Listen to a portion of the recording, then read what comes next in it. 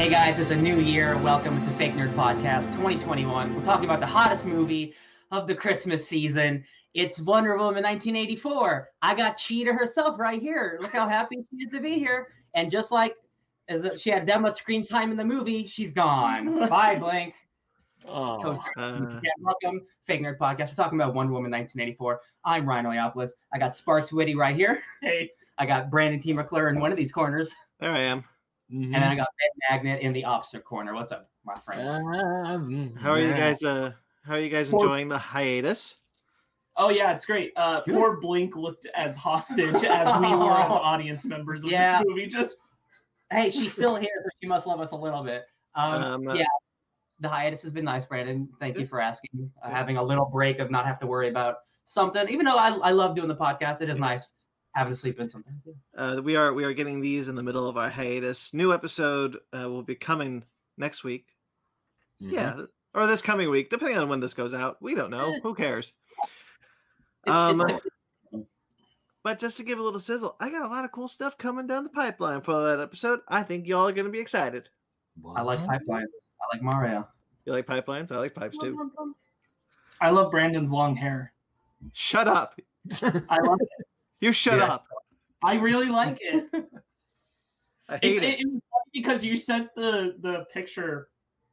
No, we got on the call when I called you a couple days after Christmas, and I saw you, and I felt like it's like Brandon's hair grew 3 sizes this Christmas. It's suddenly very pronounced, and I'm like, it's great. Let it grow. And on that day in Whoville, they say Brandon's hair grew 3 times that day. Ben got my reference. I don't know what I'm doing with it anymore. It's just growing. I'm the same way. I should have got a haircut like 2 months ago. Baby, like there's a reason I wear a beanie. Oh. Boys. Yeah, but you normally have your hair that long.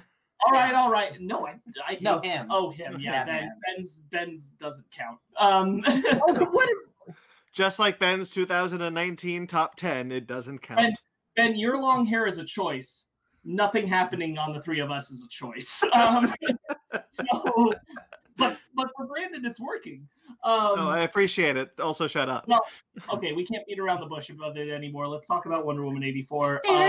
This was. I'd rather talk about our hair instead. Hold on. Is that fair? I'd rather talk about hair than Wonder Woman. Let's just go around the horn. Initial thoughts. Ben. Yo, I had high hopes, and then they were destroyed. All right, Ryan.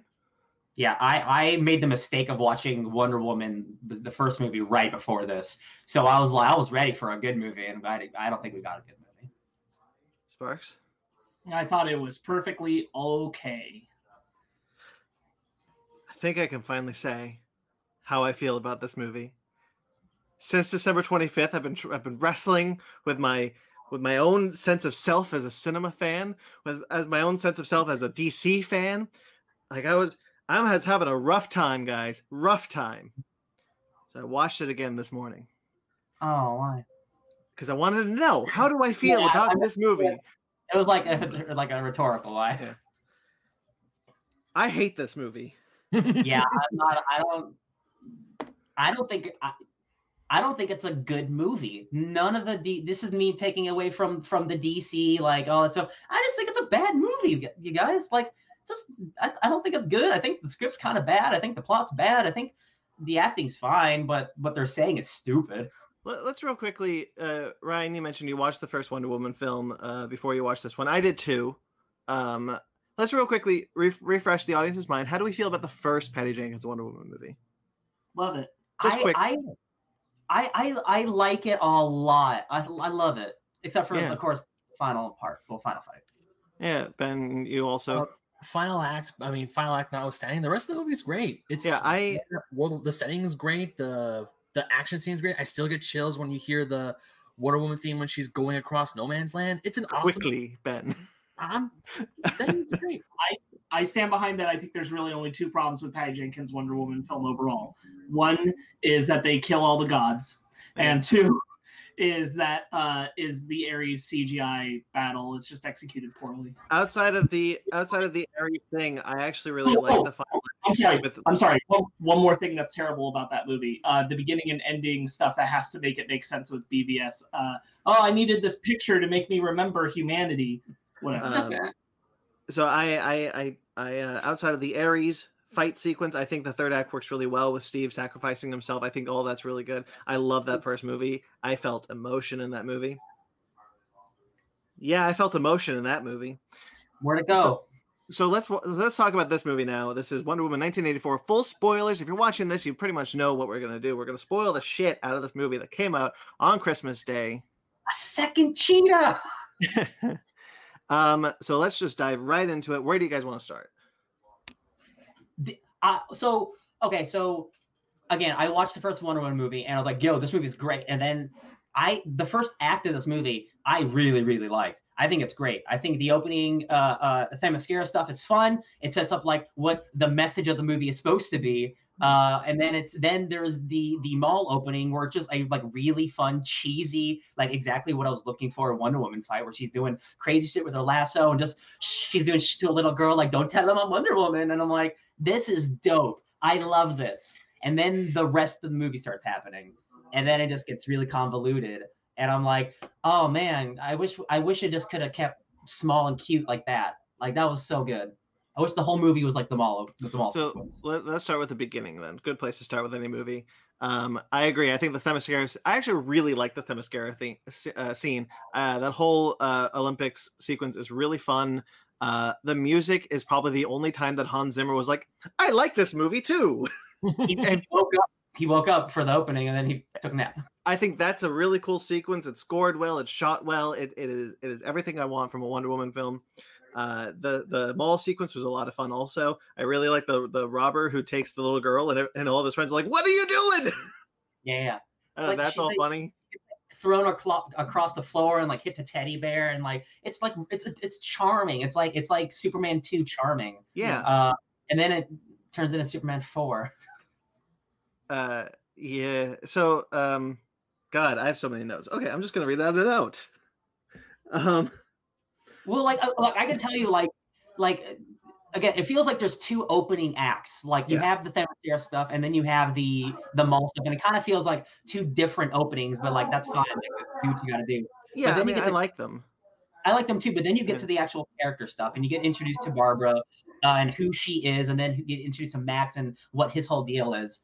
And I think that's when the film just really starts to fall apart because it starts spreading too thin. It honestly feels like Iron Man 2 or Spider-Man 3. That's what it feels like to me. Just too much going on at once. You can't focus on a good thing. You know what? I don't even know if I'll agree with that because I will say that I do think this movie is dealing with a lot. It's also very long. It's 2 hours 45.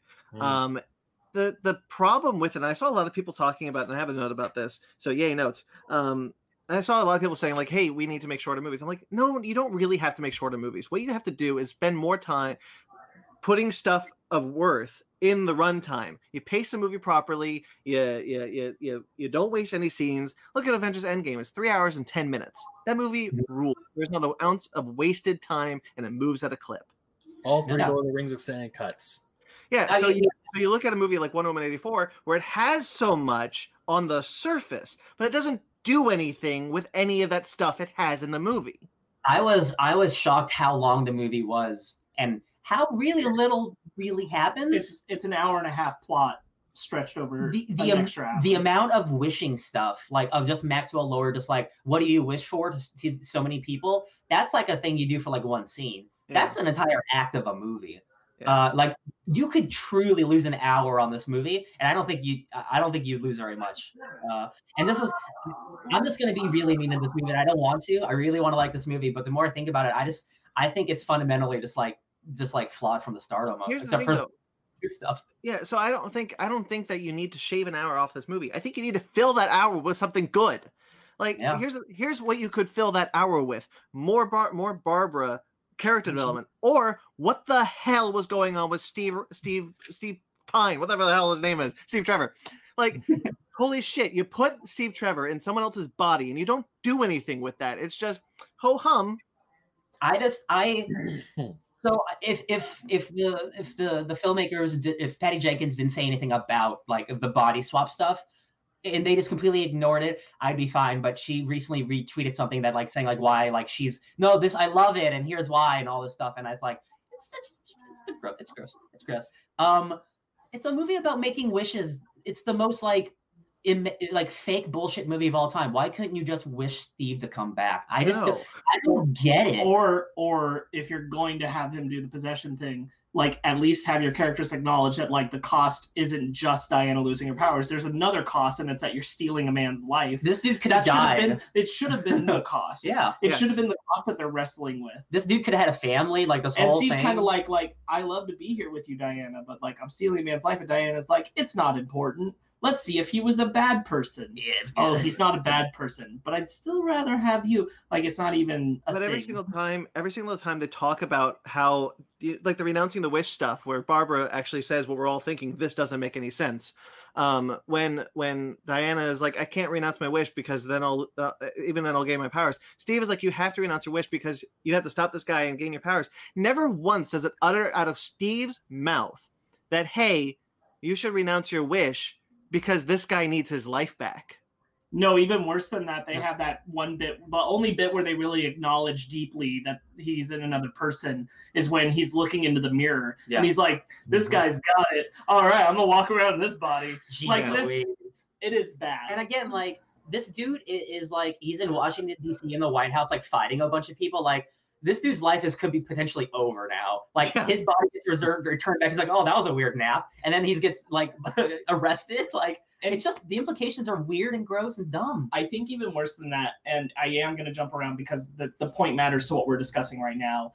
The end at Christmas. I don't even know what I'm supposed to be feeling, what I'm supposed to take away from the interaction that Diana sees the guy that Steve was possessing. Like, it's just bizarre that he's okay. She's clearly flirtatious with him, and he's like the only man around, I guess, who rebuffs Diana, which I would think would mean he's gay, but then they'd have to acknowledge that the AIDS crisis is happening, which they refuse to do in this movie.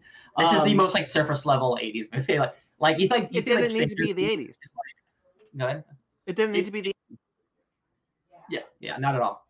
No, it didn't need to be there at all. It didn't need to be in the 80s. But like, anyway, on the point of like the possessing this guy, like. You could have even had some point button there or something. Diana doing something nice for the guy. Yeah. I don't know, but I don't know what the point is supposed to be of that interaction. And what were you guys feeling? Because I was just confused. I was feeling nothing because I've been checked out for 20 minutes.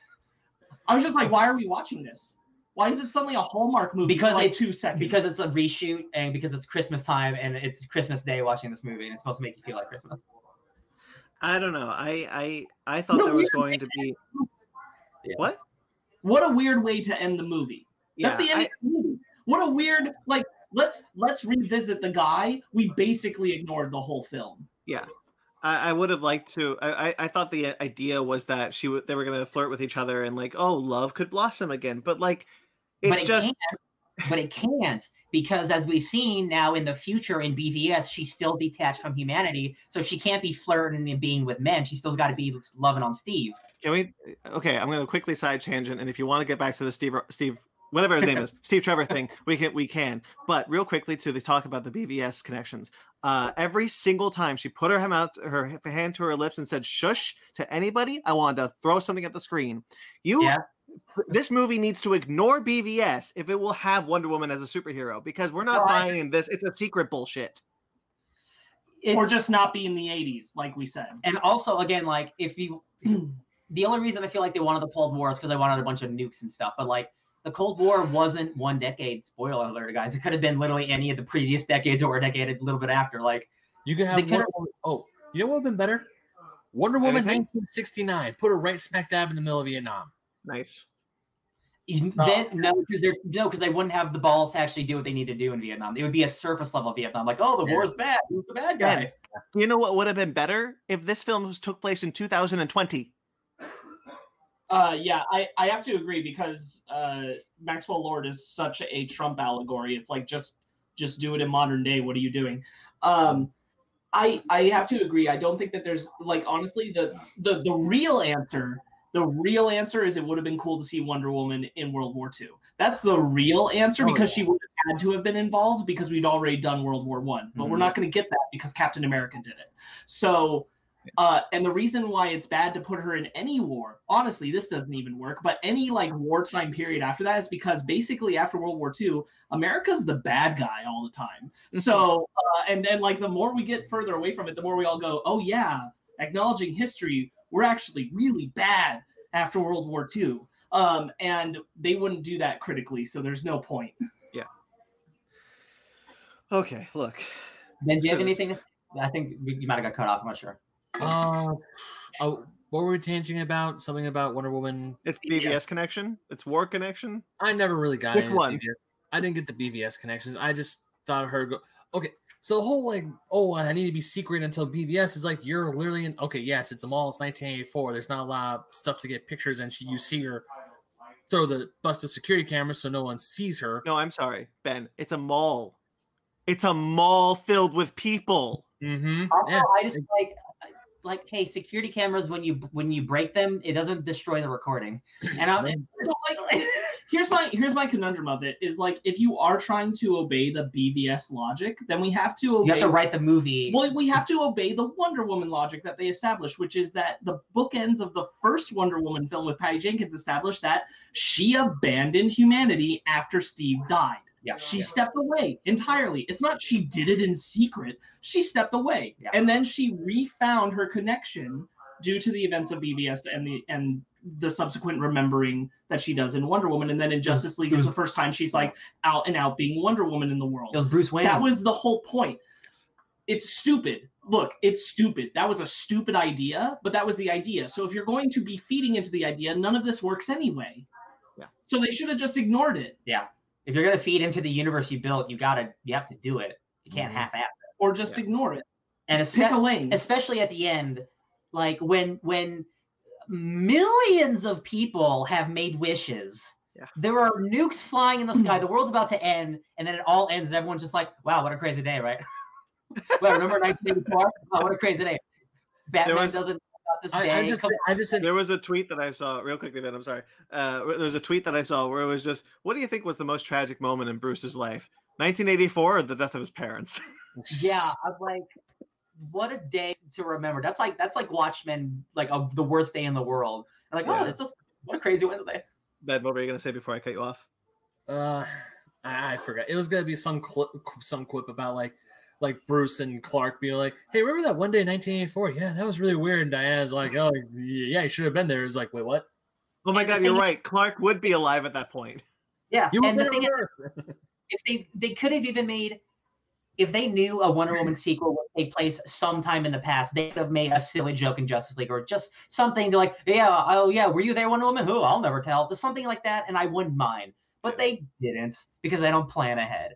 So they could it's just throwing a line in Justice League where it's like, oh yeah, we haven't seen crazy stuff like this since 1984. Yeah, about that. Excuse me, what? That's what I was saying. Yeah, but of course they didn't plan that because what are you gonna do? There's a reason why Captain America didn't do another sequel in the past. Yeah, you know why? It obviously won't work because that would require competent writers.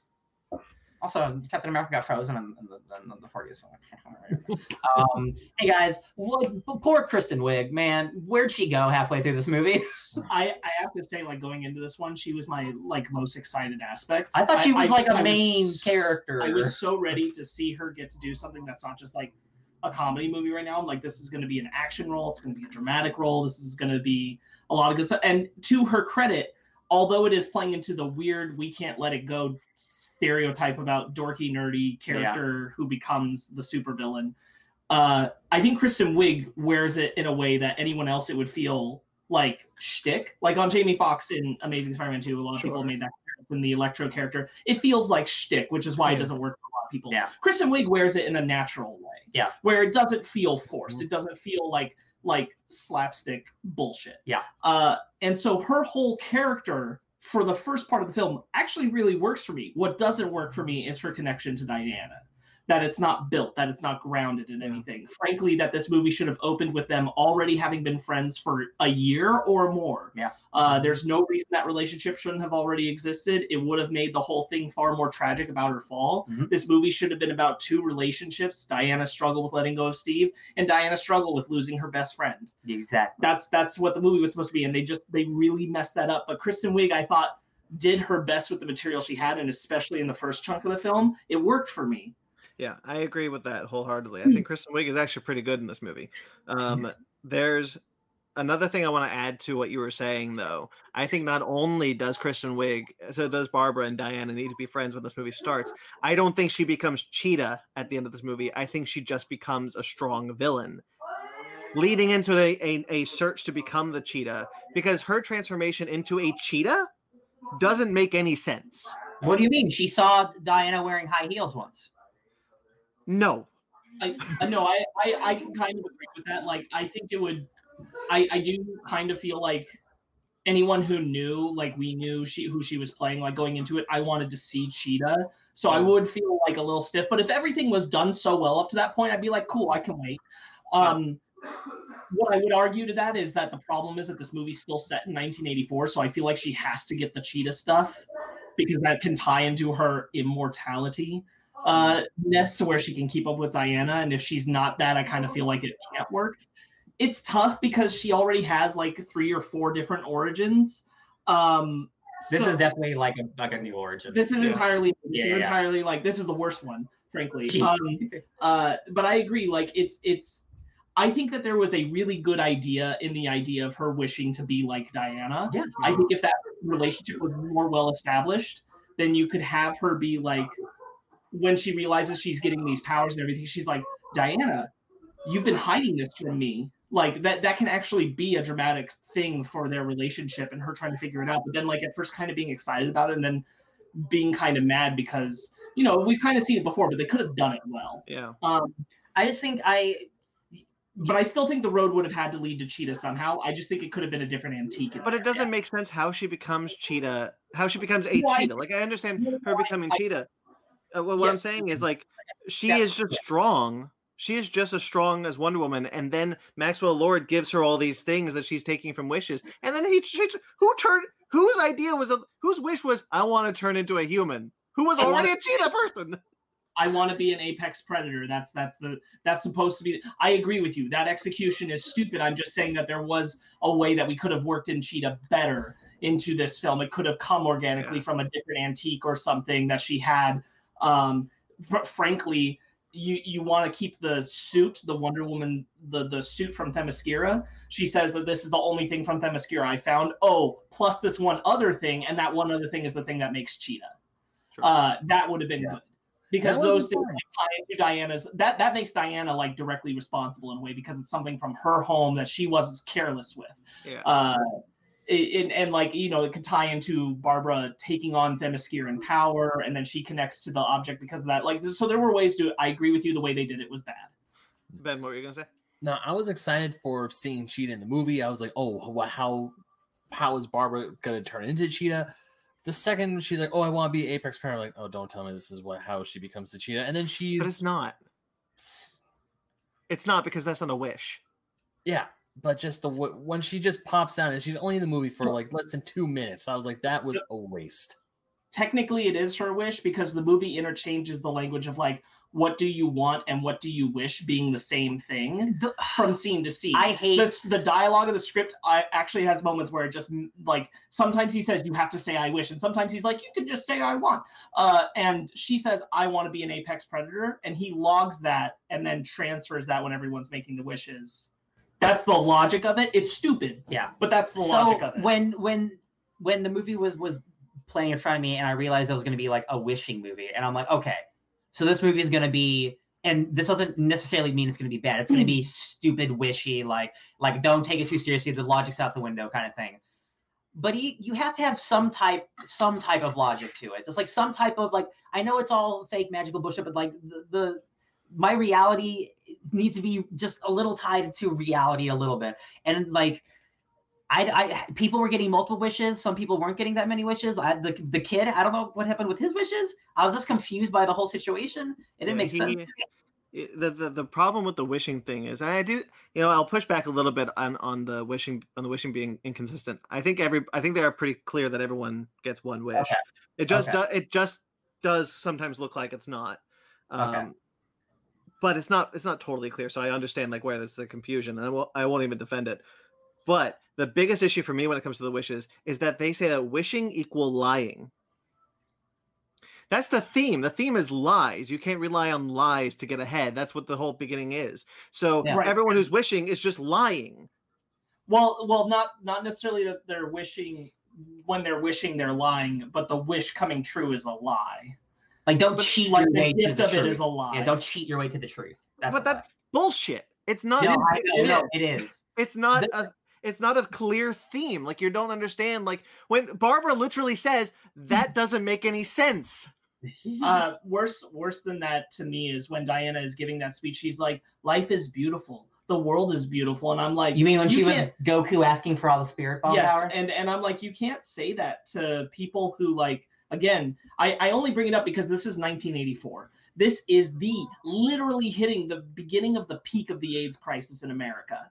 You can't just say that about a bunch of people. Like, and that's just America. Like, and this isn't even, that's one subject, but I'm like, so many people are dying from that disease and being mistreated in our country. And you have it's a good microcosm to pick on just because that is a defining thing at this time period, specifically that year.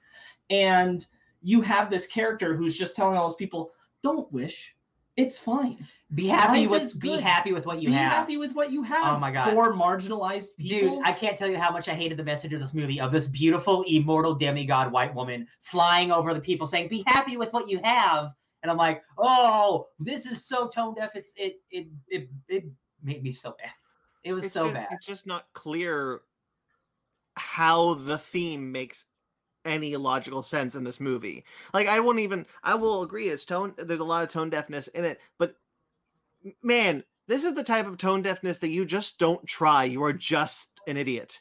It feels like it came out in 1984 and it has like 1984 politics and 1984 racism, 1984 propaganda, and I'm like, wow, that was going to be my intro. Did they try to do this on purpose? Because good job, I guess. Yeah, Brandon and I kind of had a moment where we discussed this, where I was saying like the problem is that like it's not that it's expressing these views as a thing that like characters have in the film. It's saying objective third party view that you're watching. These things are true, and it is like these racist interpretations of Arabs. Islamophobia is hardcore. It's this very like distilled down to a really gross perspective and saying this is the truth of the time period, and it's like, wow, no, it's not. May I ask? I wrote down in my notes, I don't understand Egypt, and I think I'm just an idiot because I watched this movie twice. I don't understand what anything is what's happening in Egypt once the dude makes his wish to build a wall or whatever. Let me tell you. Okay, so they have to go to Egypt to find Maxwell Lord, who's doing his own stuff, right? Yeah. They find Maxwell Lord by driving down the same road as he was. In the entire country of Egypt, there's only one road. Incidentally drive down the same one road that Maxwell Lord is on. Wonder Woman, who's just driving in her car. And if that's just not lazy writing, that was what did it for me. I totally understand that. Won't even try to defend that. I just don't understand, like, once the dude says, I wish for my people to rule again or whatever, I don't understand who he is, what this deal is, why a wall went up in Egypt, what anything is happening in. I don't understand Egypt. Hero movie. So it is a microcosm boiled down. Like, I do not know enough about the politics of Egypt at that time, but it is essentially a representation of Israel and Palestine. Yeah. It is a one-for-one translation of that same concept. And so he's basically, the one side getting to say, shove all the others I don't like out, give me everything that I've wanted, because Israel and Palestine have been at it for forever. That it is that concept applied in Egypt. Because they didn't want to tackle something that was directly so controversial, because that is still a thing today. And again, like, I do not know the inner workings of what was going on in Egypt in 84. But it is essentially that idea translated down. And so by doing that, he's cutting out, he's like, I want all the heathens out. That's going to happen. I get my land. It is officially like reinstilled to my people. But they're like, the Middle East is bad, Brandon. But in the sequence, I just don't understand, well, anything. And even you saying it, I still don't understand. I don't really know if I want to care to understand.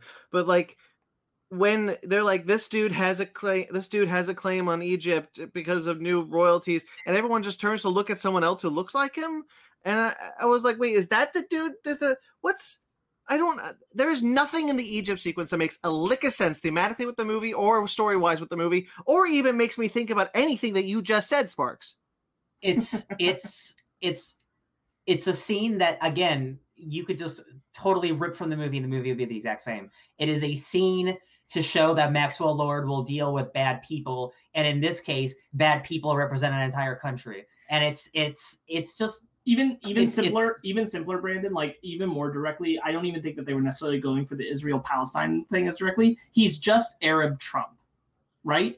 He just wants all the people beneath them, the people he doesn't like. He wants them out. He wants a big wall shutting them out. That's the thing they're going for. They're going for the look at the bad look.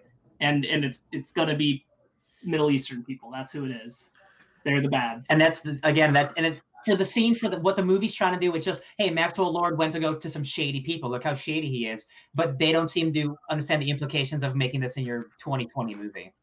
Yeah, whatever. It's just, again, it's shitty 1980s racism all over again. How did she get her costume? Which one? Wonder Woman. Her Amazonian Wonder Woman, like the Wonder Woman costume, the red and gold. She got it from Themyscira in the first movie. No, not the gold armor one. Okay, so you were talking about the Egypt. One of the things that bugged me about this movie is that because she's wearing like plain clothes, and then all of a sudden she's in her traditional Wonder Woman costume. It's like, where'd she get that? She's probably wearing it under her outfit like Superman does. Yeah. All right. That's not one complaint I have in this. That is not even a lick. That is not even in the orbit of a complaint I have. I'll tell you something. Let me try to be positive because I've been 30 minutes of shitting on this movie. Yeah. I love Chris Pine just being Chris Pine. I do and too. That's just Chris Pine just being charming. That's not even the movie. That's just Chris Pine. More than that, I swear, my opinion, he brings out the best in Gal. Yeah. When he's on screen with her, she is performing better as Diana in this script. I agree. And when she's not with him, she's worse. And it bums me out because like this is supposed to be like, oh, Wonder Woman, she got her first movie, and it's like co-leaded with Steve, and like that's fine. It's her big sequel. They brought the dead guy back, and I'm like, yo, I love Chris Pine in this movie, but like they can't carry a franchise on this guy.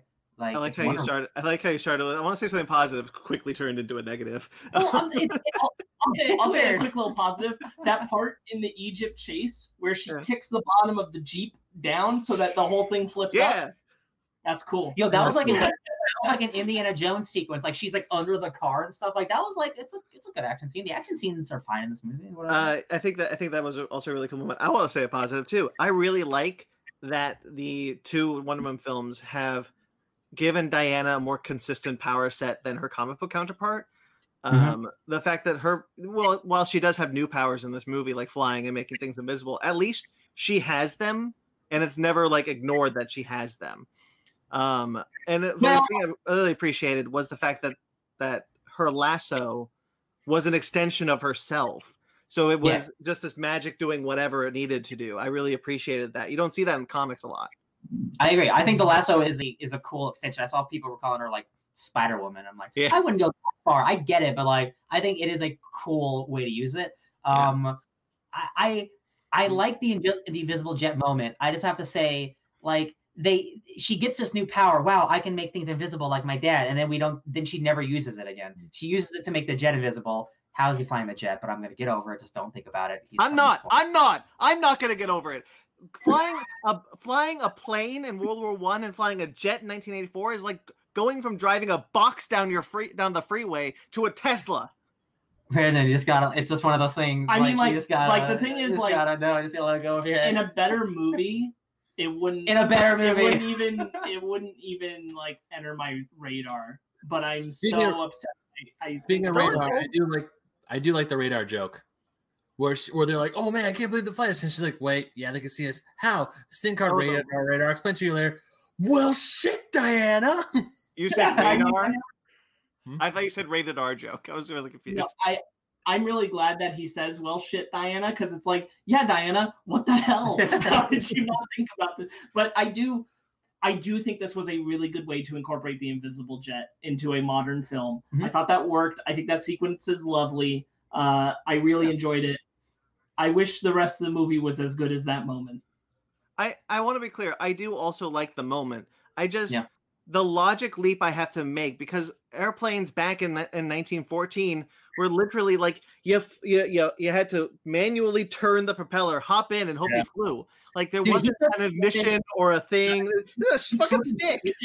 Guys, Patty Jenkins' dad was a pilot. I have to believe she knows better than us. No, it's true.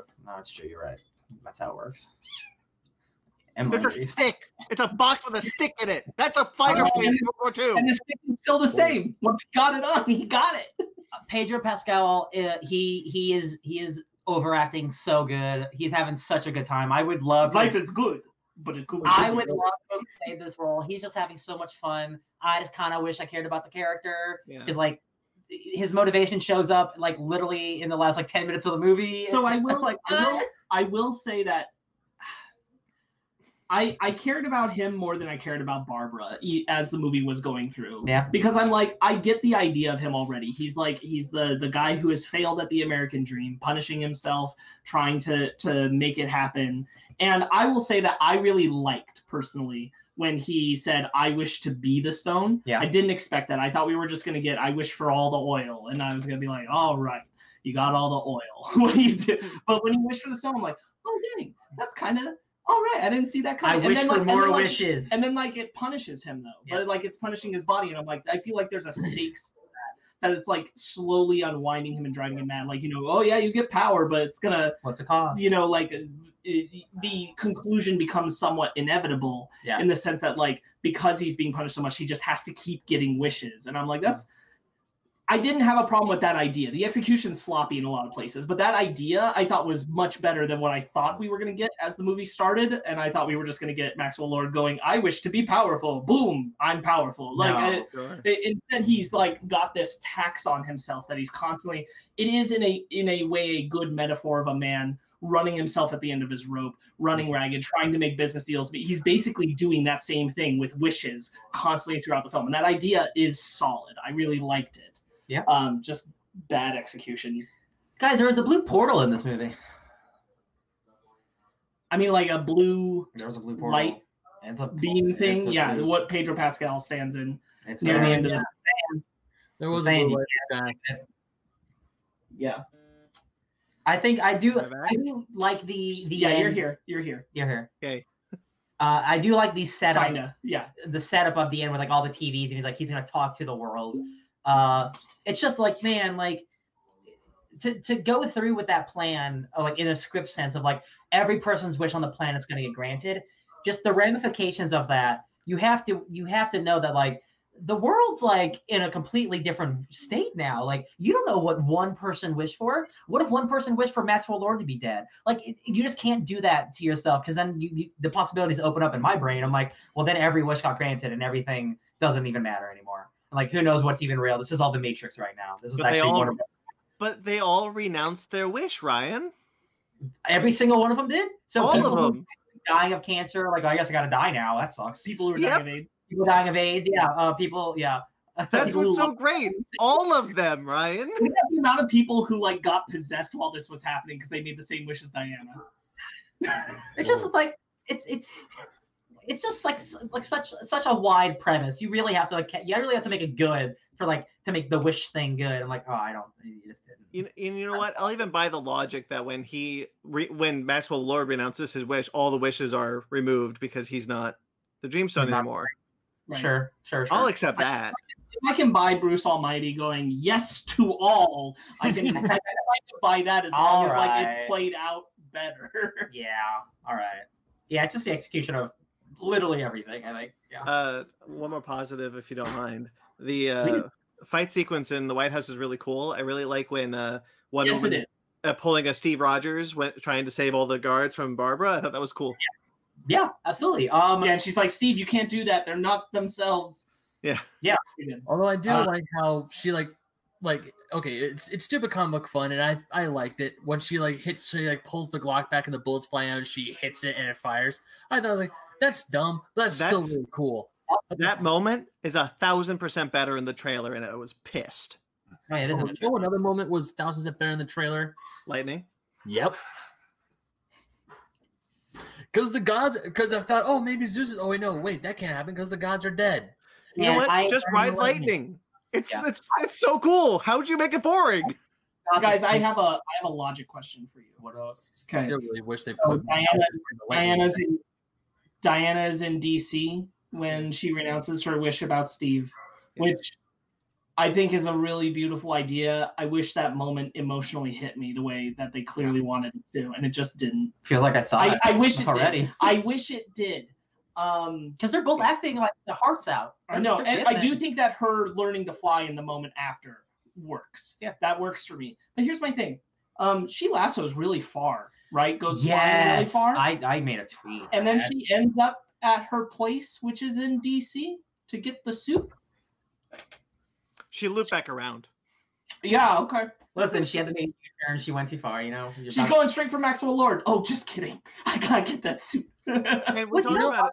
We talked about it. The golden suit would have made more sense if she was still depowered in that moment. Yeah. I don't understand that part. You and I talked about that off air, and the whole thing is that the suit means nothing. It looks really cool, but it ultimately means nothing in the story. It's just cool looking, and I'm like, yes, undeniably cool looking, but it's even dumber when it has wings on it and she just gets it right after she learns how to fly. Anyway, so if she had been trying to resist giving up on Steve, the suit would have been her excuse for I can still do things and I don't need it, and then be proven wrong. Yes, you're exactly right. The suit needed to be important. The suit needed to be the thing tying back to the awesome Themyscira opening, because that opening is dope, but it means nothing to the rest of the movie. Yeah.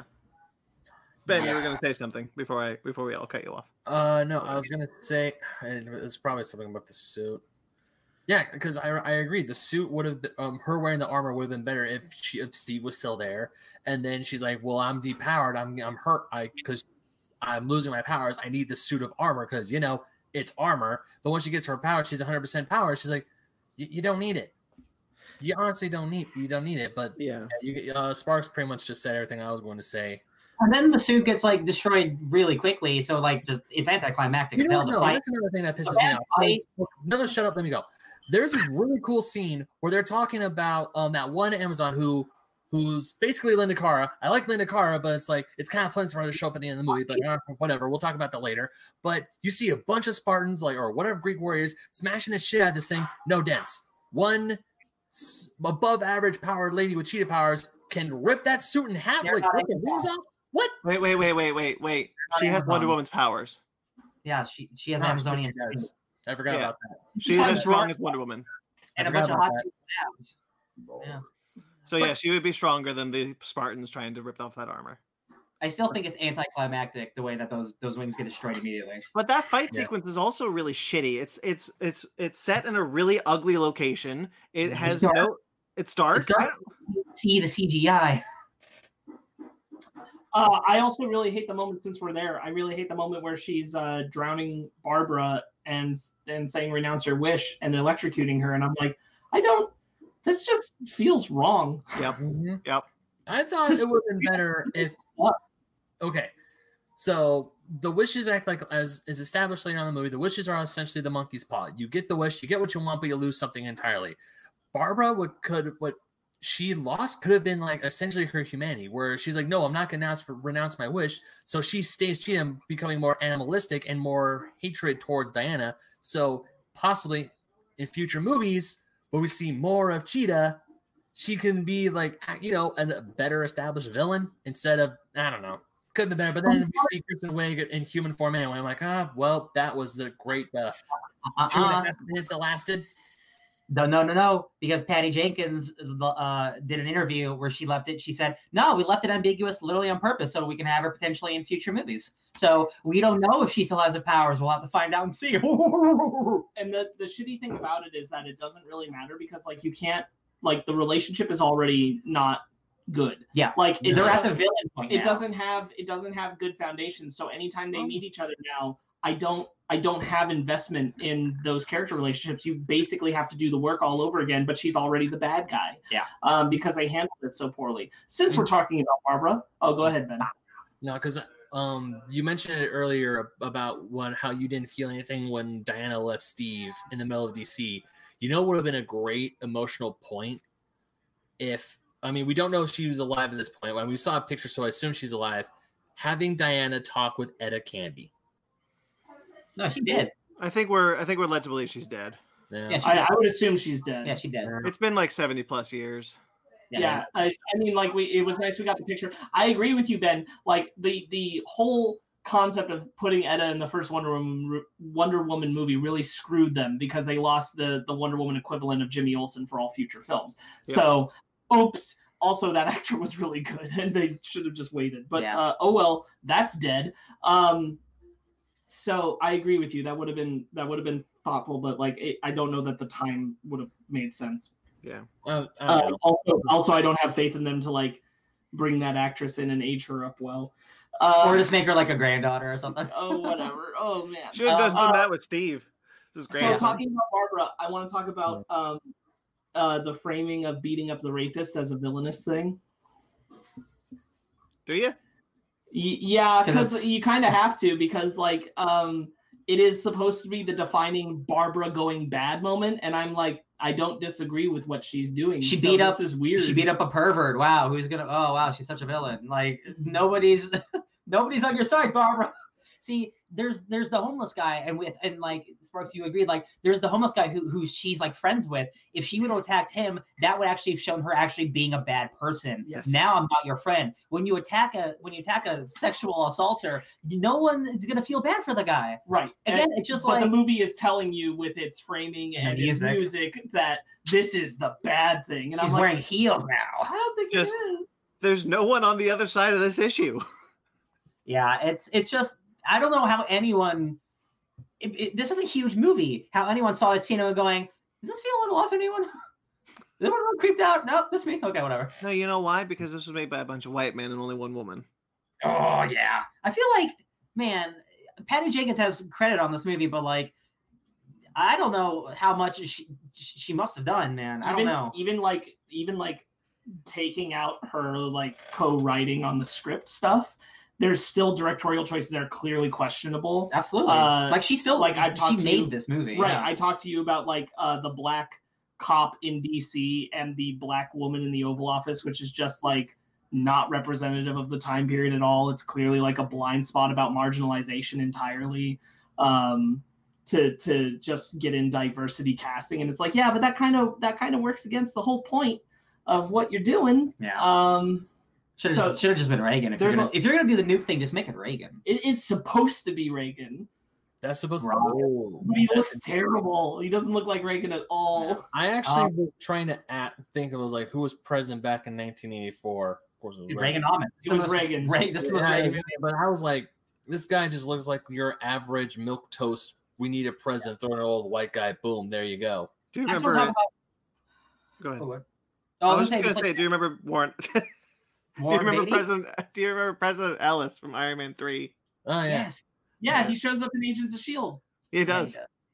Anyway, sorry, Ryan. Go ahead. Maxwell Lord. So I'm reading the current Wonder Woman run, and Maxwell Lord is back. And I've been doing research on Maxwell Lord recently, and it's funny because most people associate Maxwell Lord with Wonder Woman, but comic book fans don't want you to, because Maxwell Lord initially was not a villain, and he's the reason behind the Justice League International run. He's the businessman who founded JLI, and he was like a nice businessman, and then eventually the people upstairs made him to a villain, and then Wonder Woman snapped his neck. in a big event because he mind controlled her. And everyone thought that was going to happen in this movie. And I'm glad it didn't, because that's literally the one thing people know Maxwell Lord by, is by him getting his neck snapped. So that's cool they didn't do that. But Maxwell Lord has like mind control abilities. So I was wondering if that's what was going to be in this movie, and it's not. They took him in a completely different direction, almost in a way where I'm like, there could have been like, not franchise potential, but character potential for the future, almost like an Amanda Waller. But there was like, nope, Wonder Woman villain, one movie and done.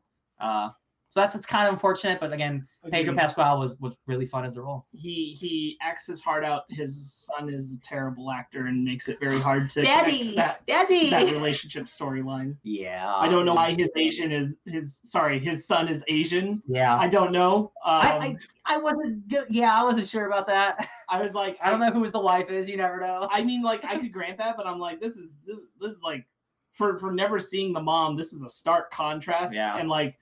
Also, like, there's plenty of kid actors I think would have done a better job. This kid, like, no offense, I'm not trying to be mean to a child, but I don't feel anything when he's interacting with Pedro. Like, it's all Pedro giving, and the kid's like, eh. Shout out to that farmer guy at the end. He's like, yeah, this guy asked me what I wanted. I wanted a farm, and I got a bunch of cows. Now I'm stuck out here. I didn't in the city. Okay, yeah. So I wanted to highlight, like, just like it made me angry just because there is so much controversial stuff in America at this time period, and the one controversial topic that this movie even decides to broach a little bit is instead about England wanting the Irish out. Oh God! And I didn't get it. I'm like, why are we talking about this? And we're not talking about AIDS, and we're not talking about marginalization in America or feminism. We're just talking about this. I wonder if like the guy who wrote the Expendables movies is like secretly like racist against Irish people or something. Now, I just want to real quickly say, on behalf of the Fake Nerd Podcast movie Wonder Woman 1984, I'm speaking to you, baby. We don't want you to deal with all of those things. We just wanted you to make an attempt at one or more of those things. I just expect at this point, when we're as socially conscious as we are, that when you make a movie in 2020 about the year 1984, you'll at least be consciously aware of the politics of what's going on at the time, not do things like a tone-deaf life is good for everybody, or say that people who definitely weren't in roles like a cop in DC, a black man, are you kidding? At that time period were that thing. And again, watching the first Wonder Woman, which takes place in like 1917 or whatever, Wonder Woman's whole troop of people are all the diverse, different people from around the world, and that movie is so like strong in not being what Wonder Woman 1984 is. Like it feels like almost anti-racist in a time where racism is key part of the war, right? And like all these people come together and like, it doesn't matter what type of person I am, I'm here to fight for freedom. I'm like, that's so beautiful. Right. I think we've kind of danced around it a bit, but I just want to say, I want to highlight the writers of both films real quickly. This film suffers from Alan Heinberg not being the co-writer or writer on this film. Why didn't they not get back? It's so sad. Instead, they have Geoff Johns and David Callahan. Yes. The guy who writes everything in the future from now on. Who is writing? But who wrote this film with Patty Jenkins, Geoff Johns and David Callahan, with Patty Jenkins. And this film doesn't just suffer with those two co-writers. It is really, really badly hurt with those two co-writers. Let's be clear. We do not know who the bad co-writers are. They're all to blame. Good co-writer is. They're all. We have to blame all three. Patty Jenkins didn't have any writing to do with the first Wonder Woman. Yeah. That was all Heinberg. Yep. So we have no idea. This lays at all three of their feet. Yep. And if David Callahan's next three films are good, which I hope they are, his next one's Mortal Kombat. I'm going to blame him the least. So we'll find out in 3 months with Mortal Kombat. We'll see. Yeah, it's like going into Star Trek Into Darkness and being like, there are 3 writers on this movie. 2 of them are worse than the other one. Yeah. Right. I'm hoping Callahan's the best of the 3, frankly. It's so it makes me wonder, like, they asked Geoff Johns to write this movie because they were writing this movie like after the first Wonder Woman, so after 2017, so like 2018. Like he's still like the big DC head honcho guy at that time, right? Like he's still like in all the movie stuff, right? So like he this movie's been in production for a long time. This was coming out of the same year that Justice League had just come out and all that. And again, like people forget, like this movie was delayed a year. This movie was supposed to come out in 2019. Yeah. Oh my God. Yeah. July 2019 or whatever. So like this is just a situation where I just think like unfortunately it's just a bad script. Like it's and it's weird. It's such a unfortunate choice to have Jeff Johns. Like regardless of opinions about Jeff Johns or anything, no movie with Jeff Johns' influence has ever turned out good. That's why I'm curious why they wanted to give him Wonder Woman, like their biggest franchise sequel. And Wonder Woman is notoriously a character that he has a hard time writing. So I don't get it. It's just like if it's not broken, don't fix it. Like don't bring on. I mean, I guess maybe he gunned for it. Like he really wanted to. Like maybe he liked the story. Like we don't know. If I had to bet, I think he forced himself onto the movie. Yeah. Because of what happened during this time with DC and him being the chief creative officer at the time, he hadn't stepped down yet. He was the president of DC Films with Walter Hamada. Like, I think that, which is both have changed since then. I think he really just forced himself onto the team for this movie. Yeah. Yeah, probably. It feels in some ways like it's trying to correct from Justice League. In a sense, like it's trying to get in the direction I don't want. Right, but it is trying to be maybe even correcting from BBS, I should say. Like it's trying to be more colorful. It's trying to be more vibrant. But it's not working in this movie. Yeah. You know what? That's a good thing to talk about is because right behind us we have the poster image for this movie, which is all this bright, colorful. I feel like I was like light, and like it has nothing to do like that color palette, the setting. Do you remember? None of that is used. The scene where like she like rips the wings off, like the trailer like turns into colors and turns into like the Wonder Woman 84 font, like all vibrant, like whoa, it's gonna be futuristic. And I'm like, besides like going to like a workout gym and seeing some leg warmers, like this movie was not colorful. Like going to a mall. Yeah, the opening scene. Yeah. Also, pretty much nothing Diana wears is from the 80s. Everything they put Gal in is a modern look. Yeah. So, okay. I was expecting more 80s music. No. I do want to talk about... More – period. I mean, like, representation is bad in this movie across a lot of boards. But let's talk about Mayan descendant Indian man, which is with the worst wig ever. And I'm like, wow, this is really sad. I literally just watched an episode of Master of None with this guy where it's him and Aziz Ansari talking about being Indian actors and being constantly stereotyped into roles. And I'm like, oh man, wow, here we are. There it is. It's right there. Oh God, it's so bad. Also, we really need to stop perpetuating the myth that the Mayan civilization just kind of crumbled in on itself. It was colonized. We just need to address that it was colonized. It didn't just fall apart. You know what that is? I was thinking about that a lot, and like you're totally right. It has been a thing that America does, specifically with the Mayan people. But yes, it was colonized, but for years it was always such a fun story beat to be like, what could have happened, and that history has forgotten, things like that. But it's also such an outdated thing, and that's the thing about Jeff Johns, that he refuses to move into the 21st century, even though he started in the 21st century. He refuses to move into the 2010s and the 2020s. It's just there's like a specific point in the movie where like the president just yells, "I want more nukes and I want bombs," and it felt just like a tonal shift, like a hard shift for me in the movie, and I'm like, why did they have to turn into this? Like the woman was, this Wonder Woman movie was supposed to be like vibrant and fun and like light. It's nuclear. It's like Watchmen and Point 2. I'm like, yes, why? Yeah. Because Cold War. Cold War. Reagan. Yes, Brandon, you brought up a good point when we talked the other day, which was about the Wishes originally obeying the laws of equivalent exchange and then deciding not to. Yeah. Which is nukes is your strong example where nukes just suddenly exist. Whereas before that, it'd be like, I wish for a coffee, and the coffee would just it's hot. Kind of a See, that was cute. And like and that made sense. Here's the thing. This is the defining crux of it.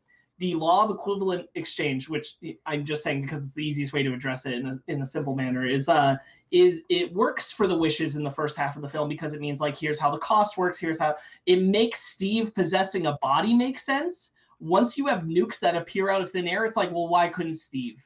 Yep. Exactly. Yeah. They decided to break all the FMA rules. Yeah. I have a positive. I will say a positive. I related to that.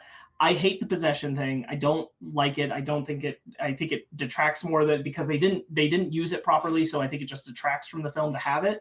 Mm-hmm. However, the moment where he chases down Diana and puts the watch in her hand, and says, "I wish we had more time," and repeats his goodbye, I thought was really good. That gave me the feels that the goodbye didn't. Yeah. Like the goodbye in this movie, I mean. That really hit, and I thought that was really good. And I wish that they had played off that possession more to make that moment really feel like it belonged, because I thought it was really, really good. Mm-hmm. I agree. I have a positive I want to throw in, and I think it's actually my last note. I actually like the Linda Carter cameo at the end. I think that's charming and sweet and exactly the tone I wanted for this movie to be. Yeah, Linda Carter's character is doing the thing we were supposed to believe Wonder Woman was doing this entire time because of BVS. This is how we're supposed to imagine that she's been operating. Just really low, like, if I'm in the area, undercover, subtle, do the thing. Yeah. And that's just clearly not what it is. But yes, I agree. I think that was a really nice Linda Carter cameo. It's very sweet. Yeah. Cool. I had no problem with it. She looks very, very good for being the Wonder Woman from the 70s. Yeah, she looks great. Yeah. If you watch Supergirl, she's president for 2 seasons. That's right. You're right. I don't hate the Linda Carter moment. I thought it was cool. Like because it's an Amazon living in man's world. And she's like, I'm just going to help someone out. And then, the only reason why I felt it was there is like, hey, here's the Wonder Woman from the 70s. Yeah. And that's a cameo. I just felt like it was pointless to be in the movie, but I'm glad we got it anyway. It wasn't in the movie. It wasn't in the movie.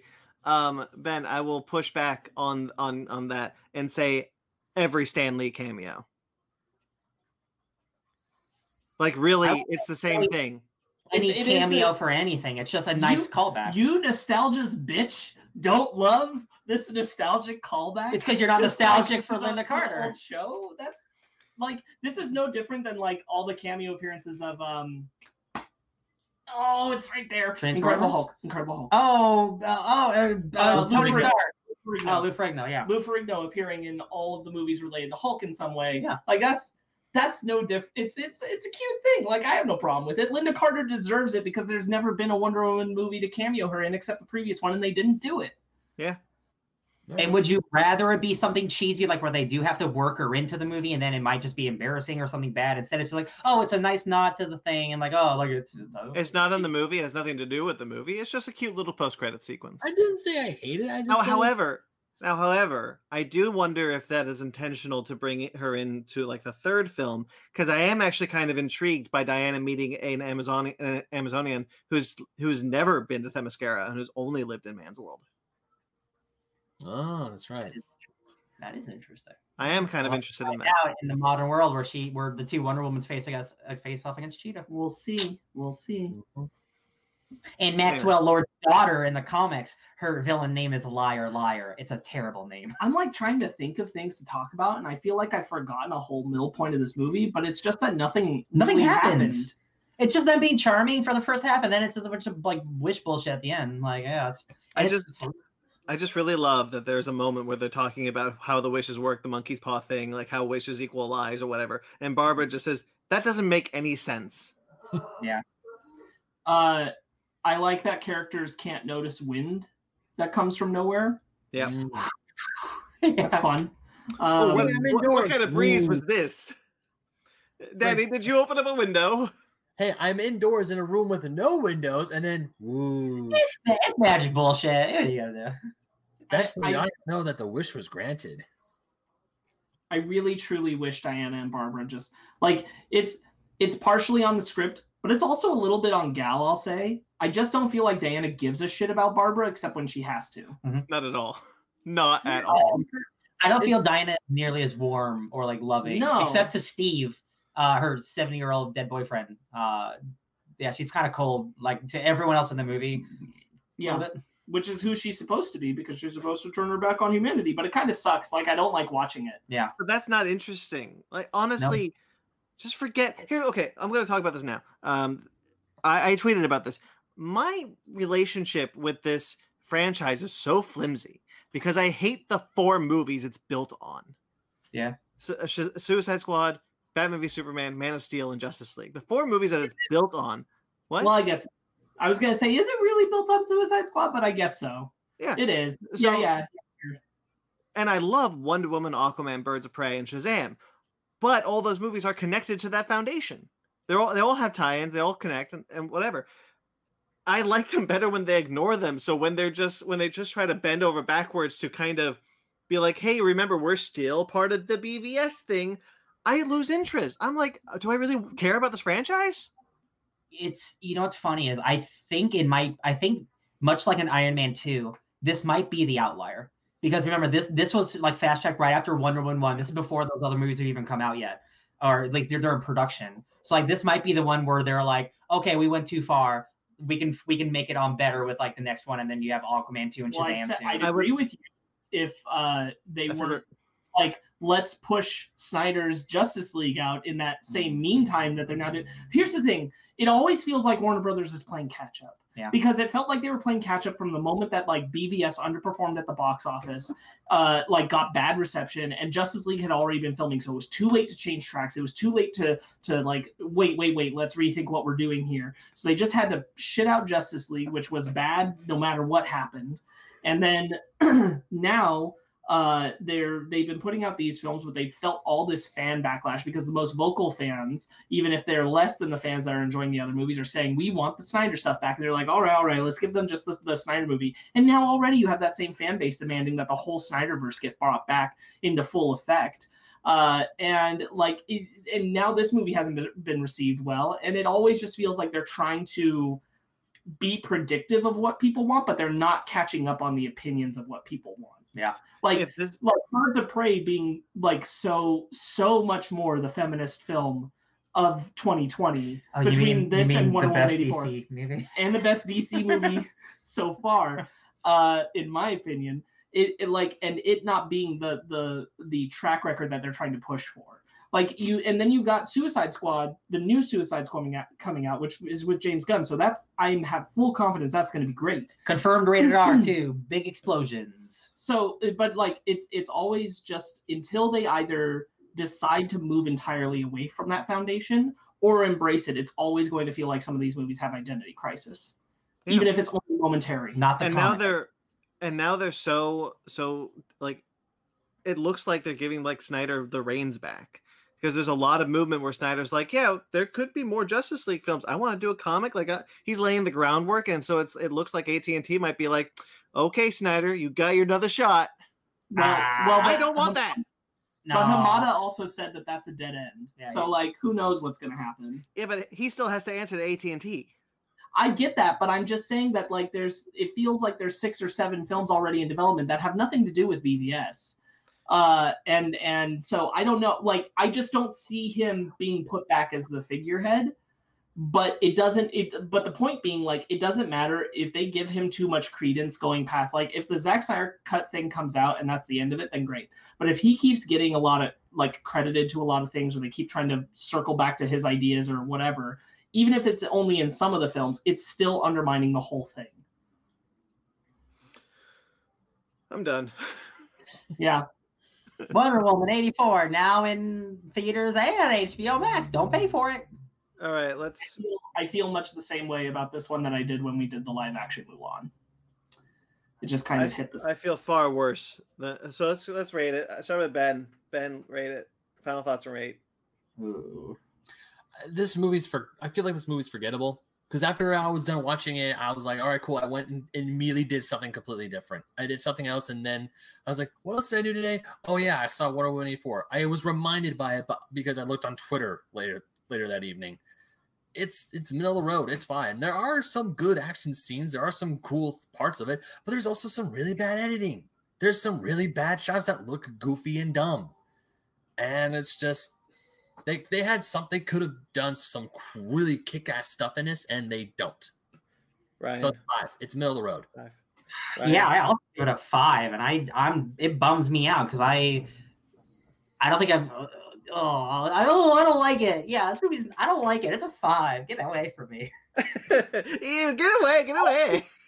It bums me out because I absolutely don't believe in the thing where like this movie sucks, so I don't ever want to watch Wonder Woman ever again. Yeah. But I'm not gonna go to it anytime soon because I just watched it. And I'm like, oh, it's there, I guess. I still would prefer a Patty Jenkins Wonder Woman over a Zack Snyder Wonder Woman any day. Oh, me too. I would wholeheartedly agree. I do wholeheartedly agree with that. And I also agree with Ryan. It's not, this movie doesn't make me be afraid of future Wonder Woman films involved with Patty Jenkins. It's just that get better writers next time, please. So 5. I don't think Jeff Johns writing the third one after what's happening with Ray Fisher. So sure. 5, and Sparks. Yeah, I'll probably say a 5. I haven't been this disappointed with a film that a new film coming out since Rise of Skywalker. So I got a lot of Skywalker vibes where I'm like, oh, the character I like is doing things I don't like. But even like comparing the two, I think there's still like more things that just like as character beats work for me in Rise of Skywalker than there is here. Like I at least have a few, like Han's reappearance with Kylo is worth more for me to go back to than this movie has anything even close to. Yeah. So it's a big bummer.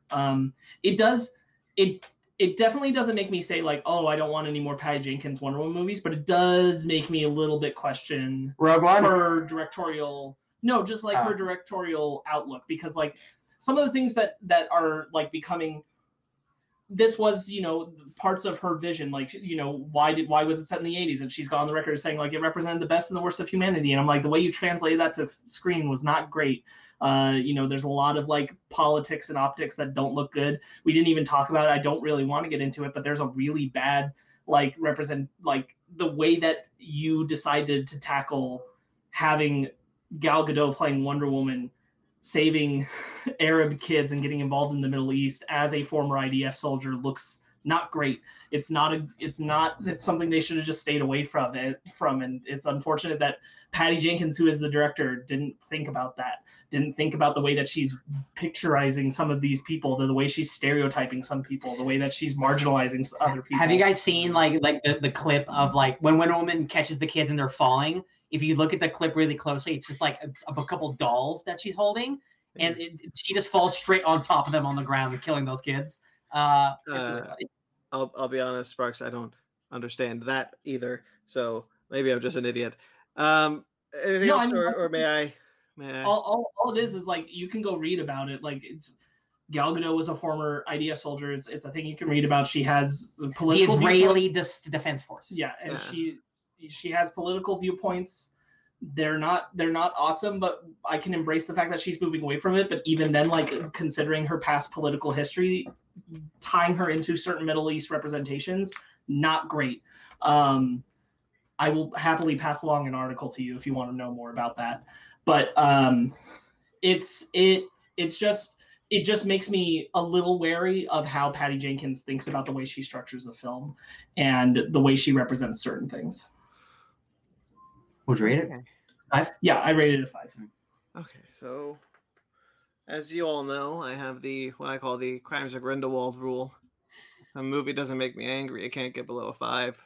I'm throwing that out. I have the new rule, Wonder Woman 1984. The Wonder Woman 1984 rule. That bums me out so much that this is the one. It was Wonder Woman that did it. Ugh. Yeah, it's a 4. Yeah, it's a stinker. To me, it's not middle of the road. It is bad. It is from the ground up bad. And I hate to say that because of how much I love Gal Gadot as Wonder Woman. I love that first Wonder Woman movie. I am so disappointed that my most anticipated film of last year, 2019, was this disappointing to me. Yeah, I'm almost glad I didn't have to go pay money to see it. Yeah, well, it's on HBO Max for the rest of the month, so check it out if you want. It's leaving now. Oh, I know. So that's a deal that they made. It's got to go to VOD so I can make some money back. Oh, that's fine. And then it'll pop back on, I assume. Yeah. That's fair. Because, they really pissed a lot of people off being like, hey, we're not making any money on these movies anymore. Oh, yeah. I'm sure we'll talk about it on the podcast, but like some of those lawsuits, like Legendary Pictures. Hot dog. Oh, boy. Godzilla Kong. What's going on? Well, I think Legendary is just worried about Dune because they're like, so Dune's just not going to make money now. Dune's just a failure. They're definitely worried about that, and that's being discussed. But they also demanded $20,000 because of Kong versus Godzilla specifically. No, $250 million actually. Thank you. Yeah, whatever. That one. Because Netflix was interested in buying Godzilla vs. Kong for that amount of money. Budget. That's so much money. Okay, anyway, there's our discussion of Wonder Woman 1984 and a little bit of sizzle for what's coming up next time on the Fake Nerd Podcast. Like I said, we are still on hiatus, so there will not be a new episode. There has not been a new episode for a little bit, but we are returning with a best of 2020 list. Our 2020 top 10, Ben. 10. Oh, I'm gonna do like 1,000. But last year, so I listened to our 2019, and Ben's like, so I got a 3-way tie for number 7. We're like, oh, come on. Oh, right, that's right. You goofed. I was like, why are you giving me shit? Oh, I did do. Your top 10s easily turn into top 30s. Well, luckily, not a lot of stuff happened in 2020, so I will make sure that there's 10 in there. All right, so and we no are going to this time. We are doing a best of 2020, the second week of January. Those are the first weekend of January. So next weekend, whenever this comes out, coming up. Until then, guys. Oh, I have that too. You can catch us watching. You can watch the Soul video. We did a review special of Soul, the other movie that came out on December 25th. That should be up now if you're watching this or you're listening to this. So check that out. And those are the only 2 bits of content you're gonna get for us until we're back from hiatus. Cool shit. You can check out our Patreon. I'm updating the Patreon, guys. It's pretty exciting. I don't know if you guys are gonna like it, but I hope you do. There's that, and we got TeePublic, and we got all the things that are in the link in the description. You can find us at www.fakenerdpodcast.com. Twitter, Instagram, Facebook, all at Fake Nerd Podcast. That's enough. I'm at BT McClure on Instagram and Twitter. Ben? I'm on the internet at BenMaggot27 on Instagram and Twitter. Ryan? You can find me at DJ Tony Snark everywhere. Sparks? You can find me putting my lasso of truth and TR away until I can be happy about it again at SparksWitty on Instagram, Twitter, SPARKZ Witty. All right, guys, find us everywhere. Make sure to like this video, subscribe to this channel. Until we're back, stay fake nerds.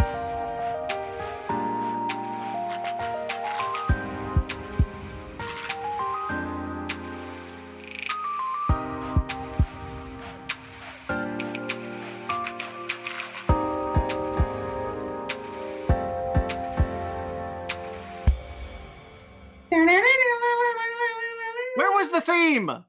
It was there. Barely. Where more, Hans? More. It's one of the best modern themes, one of superhero themes, and they barely play it. Yeah, I know. I was mad too. All right. Okay, that's the end. Bye.